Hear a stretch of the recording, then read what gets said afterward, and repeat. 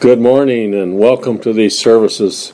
So good to see everyone, and we're glad for those that are joining us through Zoom, and we say greetings to those who will be listening to us on sermon audio.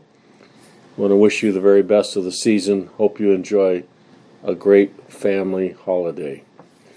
Last Sunday, we spent some time looking at the Old Testament under the title of Someone is Coming.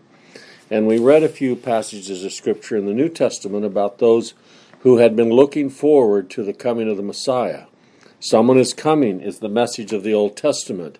And we looked at a number of passages of Scripture in the Old Testament that shared about the prophecies of the Messiah coming, the Lord Jesus Christ coming, the Savior of His people coming to this world. Well, today we'd like to spend some time on the subject of someone is here. Someone has arrived.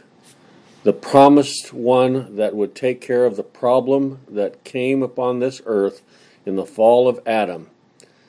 We look into the Scriptures this morning. There are two places that share with us about the birth of the Messiah, the birth of the Lord Jesus, and one of them was found in the book of Luke, and one of them was found in the book of Matthew. We'd like to spend some time in the book of Luke today, Luke chapter 2. Luke chapter 2, and we'd like to begin reading with verse 1. Of Luke chapter 2. It gives us the description of why the Lord was where He was at the time, the announcement of all the Old Testament writers, someone is coming, was fulfilled at the appropriate time, at the appointed place, with the appointed woman, the Virgin Mary, with the appointed announcement, and we find that record here in the book of Luke, and some shared in the book of Matthew. So here in the book of Luke we have that God dealt with a pagan ruler by the name of Caesar Augustus, many, many miles away from Jerusalem, and many miles away from Nazareth, and many miles away from Bethlehem, and how long it took for that message to arrive here in the place in Nazareth where Joseph and Mary were living. I don't know, but it took some time. And here it is, and it came to pass in those days that there went out a decree from Caesar Augustus that all the world should be taxed. All the world of Caesar Augustus should be taxed. Now, the time that the Lord was born is irrelevant. It's not something that the Lord wanted us to know.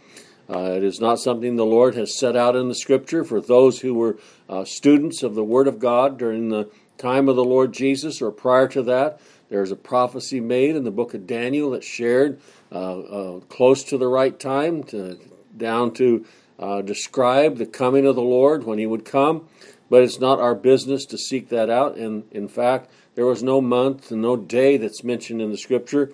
But we do have this, that it was at the right time. It was at the time the Lord appointed. It was the time that the Lord had chosen in the covenant of grace, and that His Son would be born. And it goes out on to tell us here that they should be taxed. Now, this is a different taxation than we think of today. They were to come and to enter in public records the names of the men and their property and their income. This was an enrollment for future taxation. And it must have been so significant that when the word got to Joseph and Mary, it was imperative that they leave, even though Mary was great with child. For it goes on to say, there in verse 2, the taxing was first made when Cyrenius was governor of Syria. Now all went to be taxed, every one into his own city. Now, if I was to have this analogy in my life, I would have to travel back to Lakeview, Oregon, where I was born, where my family was, and there I would enroll for taxation. And here we find that Joseph and Mary both, but specifically Joseph, he is going to go to this place. Joseph, it tells us in verse 4, Joseph also went up from Galilee out of the city of Nazareth to Judea into the city of David, which is called Bethlehem. This was the appointed place. Now, Mary is very great with child. It tells us that that Joseph and for that fact, Mary were both related to King David, and it is that which brought out here because he was of the house and lineage of David. That's where he's appointed place to go to be enrolled for this future taxation. He has to enroll as a man. He has to share his property, an amount of a property, and he also share his income there. Now it tells us that he took Mary with him. Now, to be taxed with Mary, his espoused wife, and it gives us this information that she was great with child. I don't know how long it took for them to get there. We could probably figure out the mileage and how far a mule or a donkey a mule specifically could travel, whether she walked or whether she was on a mule.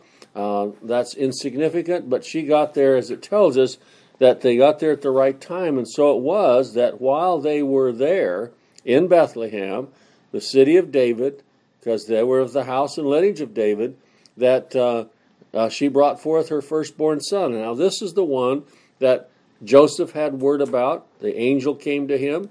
This is the one that Mary had word about. She said she doesn't know how this can happen because she's never been with a man. And the Lord explained to her exactly how this is going to take place, that the Holy Spirit, God the Father and God the Holy Spirit were going to come over her. She was going to bear a son.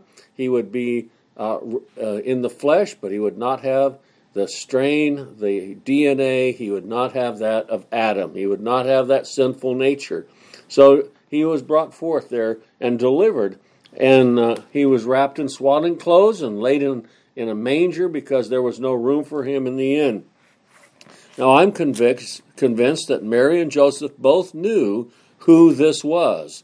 It was no surprise to them when this baby was born to them because they'd both been informed by the angel of the Lord to know exactly who this was and the name that he would be given. In the book of Matthew, it says to Joseph, thou shalt call his name Joseph, thou shalt call his name Jesus, for he shall save his people from their sins. And that word Jesus is the Greek word that we find in the Old Testament for Joshua. Joshua and Jesus are the same name in different languages, and they have the same meaning, Savior. Now he was also, it tells us in the book of Matthew, that he would be called Emmanuel, which being interpreted as God with us.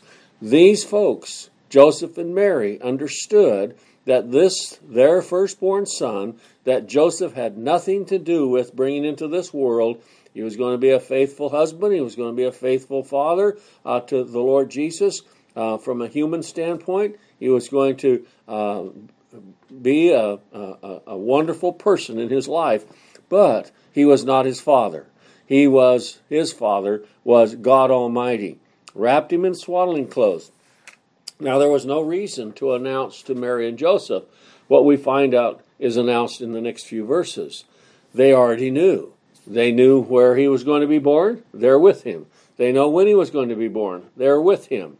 They know how he was going to be born. They're with him. And the announcement had already been made to them. That announcement had not been spread to very many people. We do know that Mary's cousin Elizabeth, when she stepped into his presence, that babe in her womb jumped and leaped, and she knew that this was the Messiah coming. But as we follow this out, we find that the first report of the birth, that someone is here, the birth of the Messiah, the birth of the promised seed, the one that would fulfill Genesis chapter 3 and verse 15, and every other passage throughout every book of the Old Testament, even as the Lord himself said during his ministry, I'm here, he is here, as he said, Moses wrote of me, Moses spoke of me. Well, here it tells us that there were some shepherds. In Luke chapter 2 and verse 8, there were in the same country shepherds abiding in the field, keeping watch over their flock by night.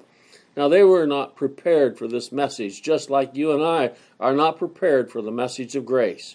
We're not interested in it, but it came. And here the message of the gospel came to these shepherds that were keeping watch over the flock by night. They may have been believers at this time, but it was such a shock to them to see this heavenly host, and particularly, as we notice in verse 9, and lo, the angel of the Lord came upon them, and the glory of the Lord shone round about them, and they were greatly afraid. Now, to me, it is more The fear that they had, yes, it was a great sight, and it was a powerful sight, and it was a majestic sight to see this angel of the Lord. But also, it shares with us that under the Old Testament economy, there was great fear under the law. People could not meet the law. It was a fearful thing to come into the hands of the law. It was a fearful thing to have the law brought because it was a declaration about the holiness of God. And we cannot keep that holiness. Great fear there. And the angel of the Lord came and said, shares with us in verse 10, the angel said unto them, fear not. For behold, I bring you good tidings of great joy. Now here we have a great difference between law and grace. There was grace in the Old Testament, the message of grace, the message of God's sovereign grace in the Old Testament, just like we find it throughout the New Testament. It was delivered in types and shadows and pictures and in messages, and yet under that Old Testament economy, those who had that brought and presented to them daily and weekly as they went to the synagogue, it could only produce fear. I can't keep this. I cannot keep this. And we find that was the reason it was given. It was not to be kept. There was not going to be any salvation in trying to keep it, but it was to share with us our desperate need of someone who could take care of the problem. And here we have announced in the book of Luke, someone is here. The promised one is here. Someone is here among us. And for the book of Matthew, Mark, Luke, and John, we're going to be reading about this one that is here. The promised one is among us. Well, it goes on to tell us here that this angel of the Lord says, I bring you good tidings of great joy. That's the gospel. We have good tidings of great joy presented as we speak through the services, as we speak on Zoom, as we speak to sermon audio. We have a message of great joy. It is a glad tidings to hear the gospel. Now, our natural man does not want to hear it. We have no place for this good news in our natural estate. But when God redeems us, or God regenerates us, and allows us to know that we've been redeemed by the blood of the Lamb, there is great rejoicing. We rejoice in that message that the work was done by the Lord Jesus, and it's not expected out of us. Now, we'll be servants of the Most High God, and that's our pleasure to do that. But we're not doing it for reward, and we're not doing it for payment. So the angel said, I bring you good tidings of great joy. And every gospel preacher, every time they preach, this is the message. To comfort God's people, and to bring a comfort message. I bring you good tidings of great joy, which shall be to all people. And we find that all the nations of the earth would be blessed through Abraham, and that every nation, kindred, people, and tongue would hear the gospel. Now, not everybody in every country and every kindred and every tongue will pay attention to it, but God has sent the gospel out, and He will have it meet with His people wherever they are. And this shall be a sign unto you. Ye shall find the babe wrapped in swaddling clothes, lying in a manger. And suddenly there was with the angel a multitude of heavenly hosts, praising God and saying, Glory to God in the highest. Now, before we get too far here, did you notice with me what it says there in verse 11? For unto you is born this day in the city of David. Here is the importance, a Savior. David is an important man. He was a great king. He's a man after God's own heart. But this, the one that descended from him, this is the Christ. This is the Savior, which is Christ the Lord. The Messiah mentioned throughout the Old Testament, all of those types and shadows and pictures, that He is coming, He's going to come at the appointed time. He's going to have the appointed message brought about Him. This message is now here. It is, someone is here. The Lord is here. This is the Savior, which is Christ the Lord, is here among you. The one that God had promised in the covenant of grace, the one that God had promised in the Garden of Eden, the one that God promised throughout the Old Testament writers, He is here. Now, when this message is announced, I can just see in my mind's eye that all the Old Testament writers, Moses down to Malachi, all those in between, and all the saints, the Old Testament saints, gathered around the throne of grace in heaven, they've all passed on. They've been absent from the body is to be present with the Lord. They're in the very presence of God, just like anybody else that's ever saved and passes from this life to the next. They're there worshiping the Most High God, the Lord Jesus Christ. They're in His presence at the throne of grace. When they heard that glorious announcement, said, "Praise be to the Lord God Almighty. Our salvation in God has come in the flesh." The fulfillment of all those Old Testament prophecies and Old Testament pictures and Old Testament shadows is now among us. How glorious that was. Now, it doesn't say that in the Scriptures, but I'm just thinking about what would go through their minds when they were privy to the knowledge that the Messiah had come. We find in the book of Matthew chapter 1 there in verse 21, "The name should be given, thou shalt call his name Jesus, for he shall save his people from their sin." What a glorious name. He is the Lord Jesus Christ. The Lord, He is the sovereign. He is the absolute sovereign. Capital L, capital O, capital R, capital D. We find that so often in the Old Testament, and that's Jehovah. We have the sovereign Lord. Lord Jesus, the Savior, and Christ, the Anointed One, the Messiah, as we find Him throughout the Old Testament. It tells us in the book of John, chapter 1 and verse 14. Would you turn there as we think about someone is here? The message, the statements that are brought out in Scripture here in John chapter 1 and verse 14. "And the Word was made flesh." What a glorious union.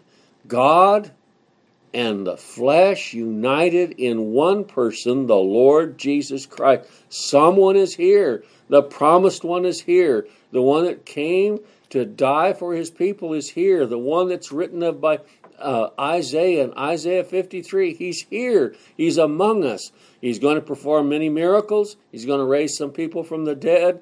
He's going to have many times, He's going to be preaching the gospel. He's going to be sharing the word. He's going to be presenting the difference between law and grace. He's going to bring attention to the Pharisees and the lawyers on how wrong they are in interpretation of the Scripture. And most of them didn't interpret the Scripture, but they lived by the tradition of the fathers, their tradition added to the Scriptures, like so often happens today. What a statement it makes about there in the book of Romans, where it says we're enmity against the Lord, enmity against God. And that is never so apparent as when people start talking about the Word and adding to the Word or taking away from the Word or changing the Word to please them. Enmity against the very Word of God. How declarative that is of the natural man's heart. The Word was made flesh and dwelt among us, and we beheld His glory. The glory as of the only begotten of the Father, full of grace and truth. God in our nature, yet without sin. He's here.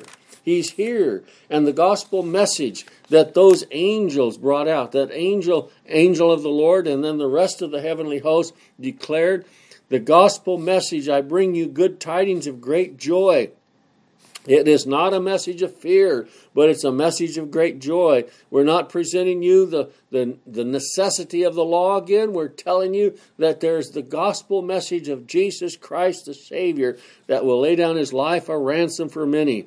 There is great reason to fear the law, for it is the holiness of God declared, and we're unable to meet God's standard of perfection, but there is one who did keep everything, every standard, and every word of the law. There is reason to have great joy in the gospel. Sinners are made clean by the shed blood of Christ. The reason for this great joy, we find unto you is born this day a Savior. Would you join me over in the book of Isaiah for just a moment? In the book of Isaiah chapter 9, we have this wonderful prophet who had so much to say about someone's coming. And then we read here in Isaiah chapter 9 and verse 16 that the one who would come, the one who is here now, as we've just read about it, here in Isaiah chapter 9 and verse 6. Isaiah chapter 9 and verse 6. The Scripture says, "For unto us a child is born, and unto us a son is given." Now there speaks about the flesh, the body, that the Lord would inhabit, but it also tells us that the one who was indwelling that body was far more ancient, the Ancient of Days.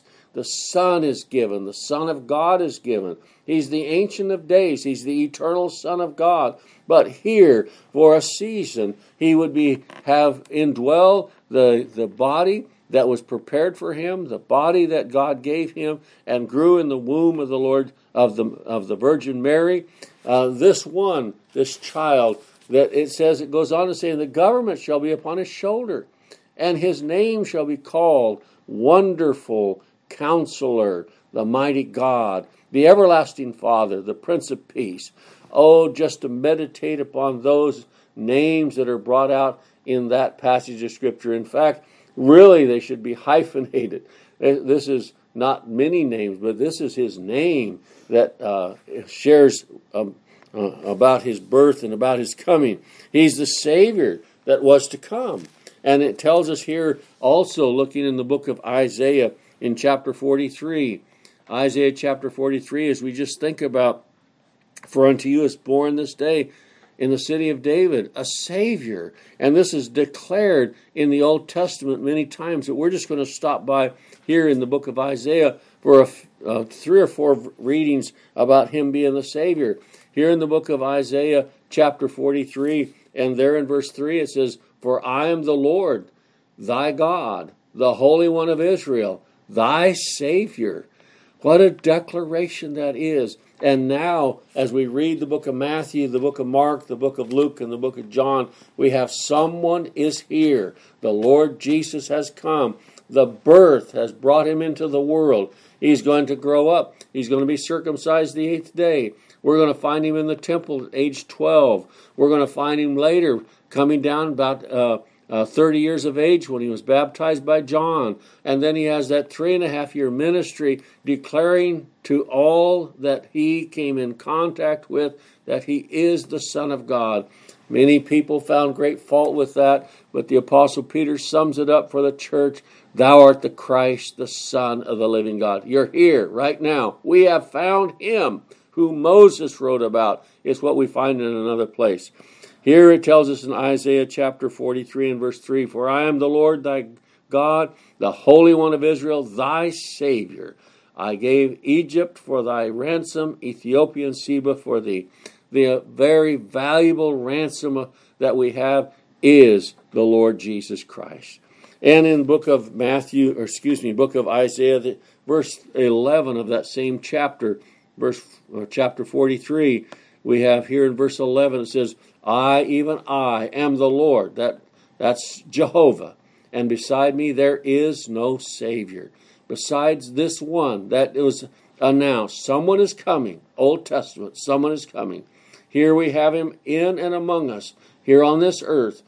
Jesus Christ the righteous. We have him saying, "And beside me there is no Savior." That angel announced, "Behold, I bring you great tidings of great joy. For unto you is given in the city, born in the city of David, is the Savior." The Savior is here. And in Isaiah 45, just a couple of chapters more here, in the book of Isaiah chapter 45, we hear this prophecy made about the Lord, and truly it is a statement about his Saviorship, that he is the Savior and no other Savior.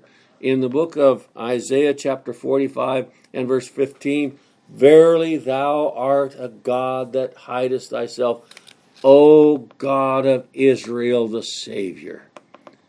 Oh, this one that is a Savior. It is so important that we know him as Savior. He is the one that liberates us. He's the one that saves us. He's the one that delivers us. He is the victorious Savior. He delivers his people from their sin. And he gives us the great victory in himself, in his person, in his salvation. In Isaiah chapter 45, again in verse 21, the scripture says, "Tell ye and bring them near. Let them take counsel together, who hath declared this from ancient time, who hath told it from that time.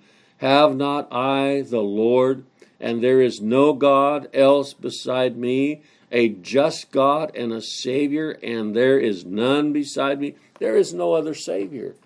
All of the gods of Israel that they worshipped, all the gods of all of the other countries put together, couldn't have an ounce of salvation in them, but there is only one Savior, and that is the one that came. He was announced in the Old Testament that he's coming, and now he's here. He's been on this earth. He's done exactly what he said he would do while he was here. And then in Isaiah 49, would you turn there with me to Isaiah 49, and we read this other wonderful passage of Scripture, Isaiah 49 and verse 26. This prophet again was led by the Holy Spirit, and I will feed them that oppress thee with their own flesh, and they shall be drunken with their own blood, as the sweet wine, and all flesh shall know that I, the Lord, am thy Savior and thy Redeemer, the mighty one of Jacob. He is so mighty, he can save. He is a Savior that can save, and he's a Redeemer that can redeem. There it tells us that the Lord am thy Savior, and only Savior, and thy Redeemer. And you know, the church absolutely, without reservation, trusts him for all their salvation. Nothing else. No church membership, no observance of communion or baptism. Enter into it. We do that thing to be obedient to the Lord, but it doesn't change our position with God one iota. He is the Savior, he's the Redeemer, and he's the mighty one of Israel. God, who had come to the earth before, but not as a Savior. When he came to Abraham, he spoke to him. He came to Noah, he spoke to him. He came to Moses, he spoke to him. He came and spoke to Adam in the garden, and other instances that he came to this earth. But now he's been announced in his coming to be the Savior. He's the one, the promised one. He's always been a Savior. He's an eternal Savior. But when he came and visited those folks in the Old Testament, it was nothing like he came in the days that we read about there in the book of Luke. He came incarnate. He came the God-man, Emmanuel, God with us, and he had a mission to carry out in the short time he was upon this earth. He is God's chosen Savior. He's God's ordained Savior, and he's God's anointed Savior. So we have him as the only Savior. Certain of God's writers of the New Testament were impressed to write some blessed things about someone is here. And we direct your attention over to the book of Acts at this moment. In the book of Acts, chapter 13, and we're going to read several verses of this chapter because it's so valuable. It shares with us as the Apostle Paul was preaching by invitation, by providence, by God's decree. He's preaching here in Acts chapter 13. And let's go there to Acts chapter 13, and we want to start reading with verse 14. And it tells us here that Paul and his group had left Perga and came to Antioch in Pisidia and went into the synagogue on the Sabbath day and sat down. And after the reading of the law and the prophets, notice here what's read, and it's going to be brought out later in this chapter. After the reading of the law and the prophets, the rulers of the synagogue sent unto them, saying, Ye men and brethren, if ye have any word of exhortation for the people, say on. So here we have these men invited by God's divine providence. We have the Apostle Paul invited by divine providence, and these people are, bring it out. If you have something to say to us, please say it. And then it tells us in verse 16, And Paul stood up, and beckoning with his hand, said, Men of Israel, and ye that fear God, give audience. You know, all those guys that were there said they feared God. And Paul brings that out. But we're going to find out they didn't fear God. They were afraid of God. They were afraid of his law. They didn't know grace. And it says here that in verse 17, And the God of this people of Israel chose our fathers. He brings up the wonderful subject of election. It is so apparent as he talked with Noah, as he talked to Abel, as he talked in giving what needed to be as a sacrifice. It's so apparent as we look through the scriptures that the Bible teaches us so much about election. And if it wasn't for God dealing with us in the covenant of grace and determining to save a people, no one would be saved, because we are so dead in trespasses and sin that we just never come to him. We need that outside brought to us. We need God brought to us. We need that salvation from above, that birth from above.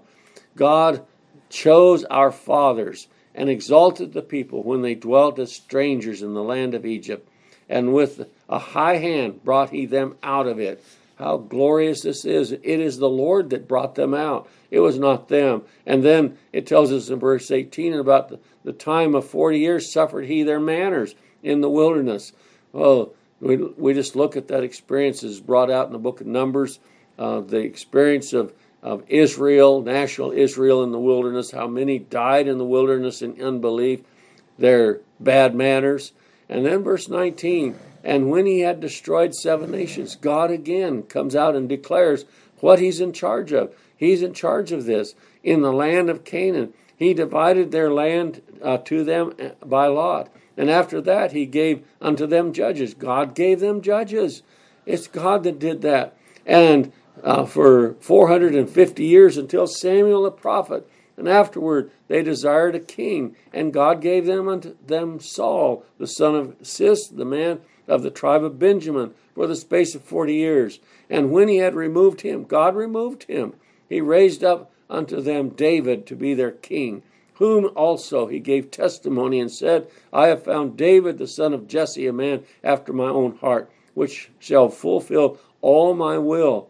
Of this man's seed, someone's coming. Someone's coming. Of this man's seed hath God, according to promise, raised unto Israel a Savior. Someone's coming. Now someone is here. He has been brought. He's a Savior, and he gives us his name.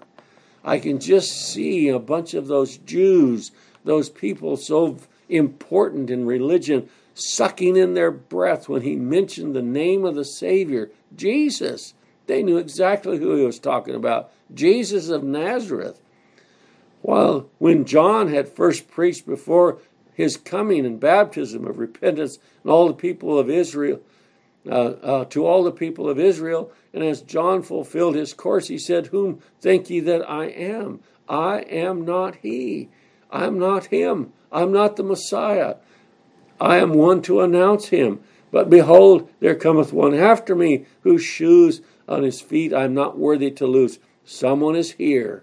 I'm going to tell you, someone is here. Men and brethren, children of the stock of Abraham, and whosoever among you feareth God, to you is the word of this salvation sent.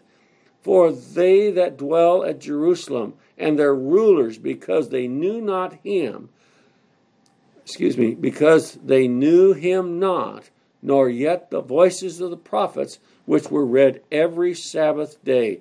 What had just taken place in this synagogue before the floor was turned over to Paul? They had read the prophets. They had read the law and the prophets. And here it is, bringing it up. They read every Sabbath day. They have fulfilled them in condemning him.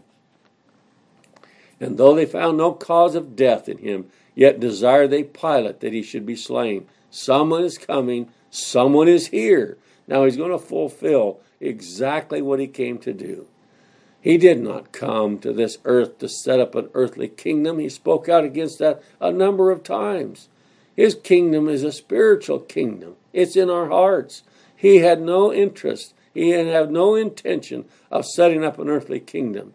That is man-made religion. That's man's interpretation. But the Lord never said that. He never brought that subject up.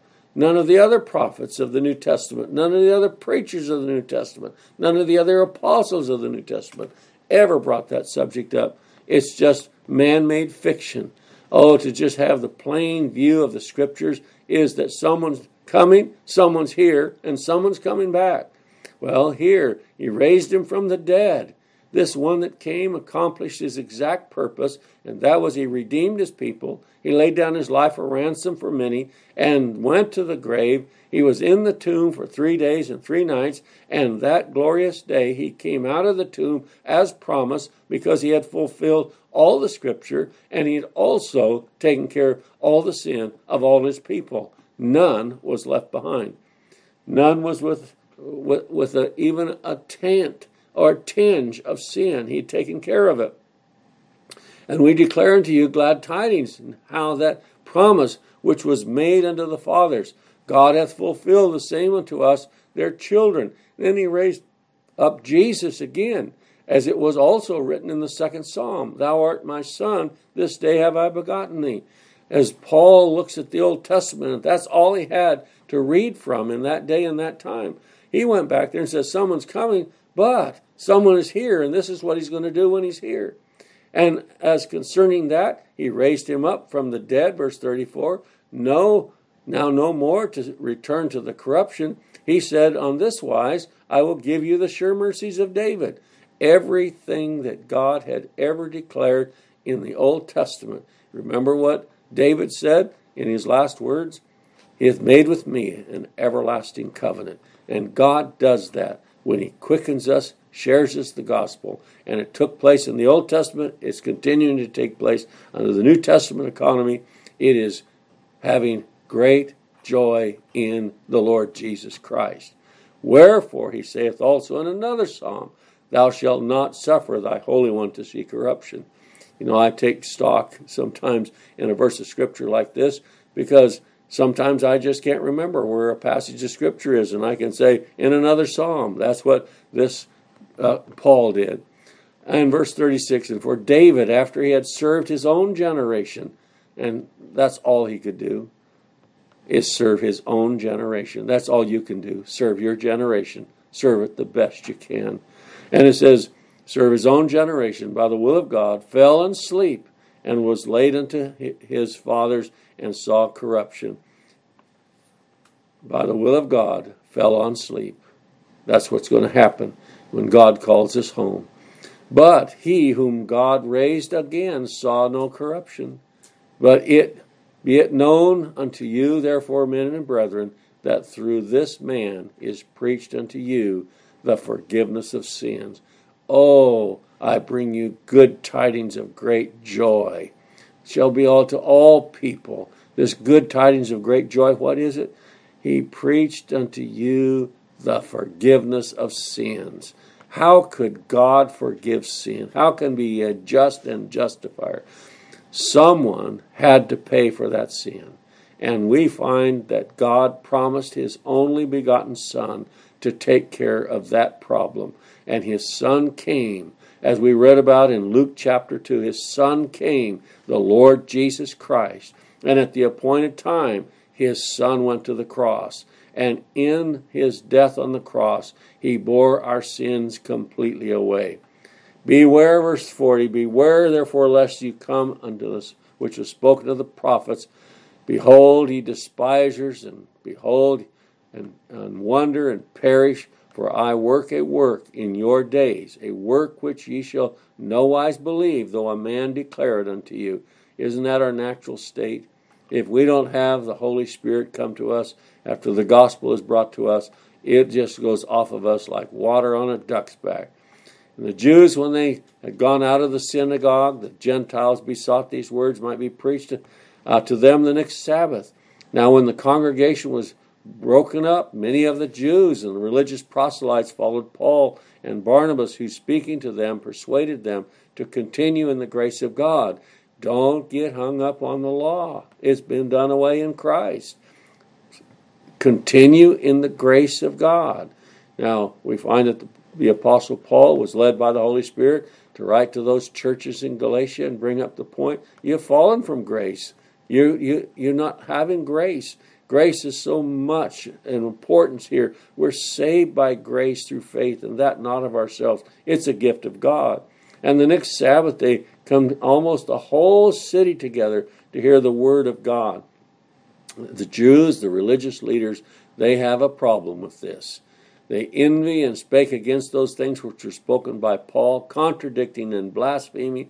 Then Paul and Barnabas waxed bold and said it was necessary that the word of God should first have been spoken to you, but seeing you put it from you, and judge yourselves unworthy of everlasting life, to lo, we turn to the Gentiles. For so hath the Lord commanded us, saying, I have set thee to be a light of the Gentiles, that thou shouldest be for salvation unto the ends of the earth. What is that message that Paul was going to bring? Behold, I bring you good tidings of great joy. He has taken care of the sin issue. He has brought forgiveness of sin. Now in verse 48, and when the Gentiles heard this, they were glad and glorified the word of the Lord. Oh, they realized as the Holy Spirit revealed it to them in this regeneration that the Lord Jesus Christ is the one that is here, the promised seed that would come and take care of the problem. And as many as were ordained to eternal life believed. Oh, thank God for that wonderful statement that is brought out there in verse 48. It was not up to these people to come up with enough belief. It isn't our faith. It's where our faith is placed in the Lord Jesus Christ. And the only way that can happen is that God had to be involved before the foundation of the world. In the book of 1 Timothy chapter 3 and verse 16, we read a wonderful passage, without controversy. Great is the mystery of godliness. Let's read the rest of that as it's found in 1 Timothy chapter 3. 1 Timothy chapter 3 and verse 16. These wonderful words are brought out. It just shares with us there is no way that we can wrap our whole head around all that this passage means, but it does cause us to rejoice, and we find such peace and such hope in the fact that the Lord Jesus Christ not only was promised to come, someone is coming, but he was promised and came. He came to this earth without controversy. Great is the mystery of godliness. It is a mystery revealed in the Lord Jesus Christ. God was manifest in the flesh. He's here. He is here. He came to fulfill his purpose, and that was to lay down his life a ransom for many on the cross.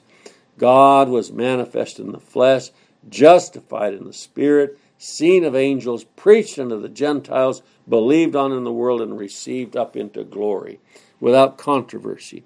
Who is this Savior? Jesus Christ, the Lord, united with Jesus the man. But we see Jesus, who was made a little lower than the angels for the suffering of death. Hebrews chapter 2 and verse 9. And also in the book of Revelation, it tells us about in the book of life of the lamb slain from the foundation of the world. He is the promised one, the one that was promised to come. The gospel, good tidings of great joy. The Savior, Christ the Lord. I bring you good tidings of great joy. The Savior, the Lord Jesus Christ, has put away sin. The promised one that is able to deal with the problem we are in, the fall. The fall is the problem, and we cannot take care of it. We're dead in trespasses and sin. But for our final reading, would you join me in the book of Hebrews? Someone has come. Someone has come. He came and did exactly what he had purposed to do. He did die on the cross. He did take upon our sin. Our sin was imputed to him, and his righteousness is imputed to us.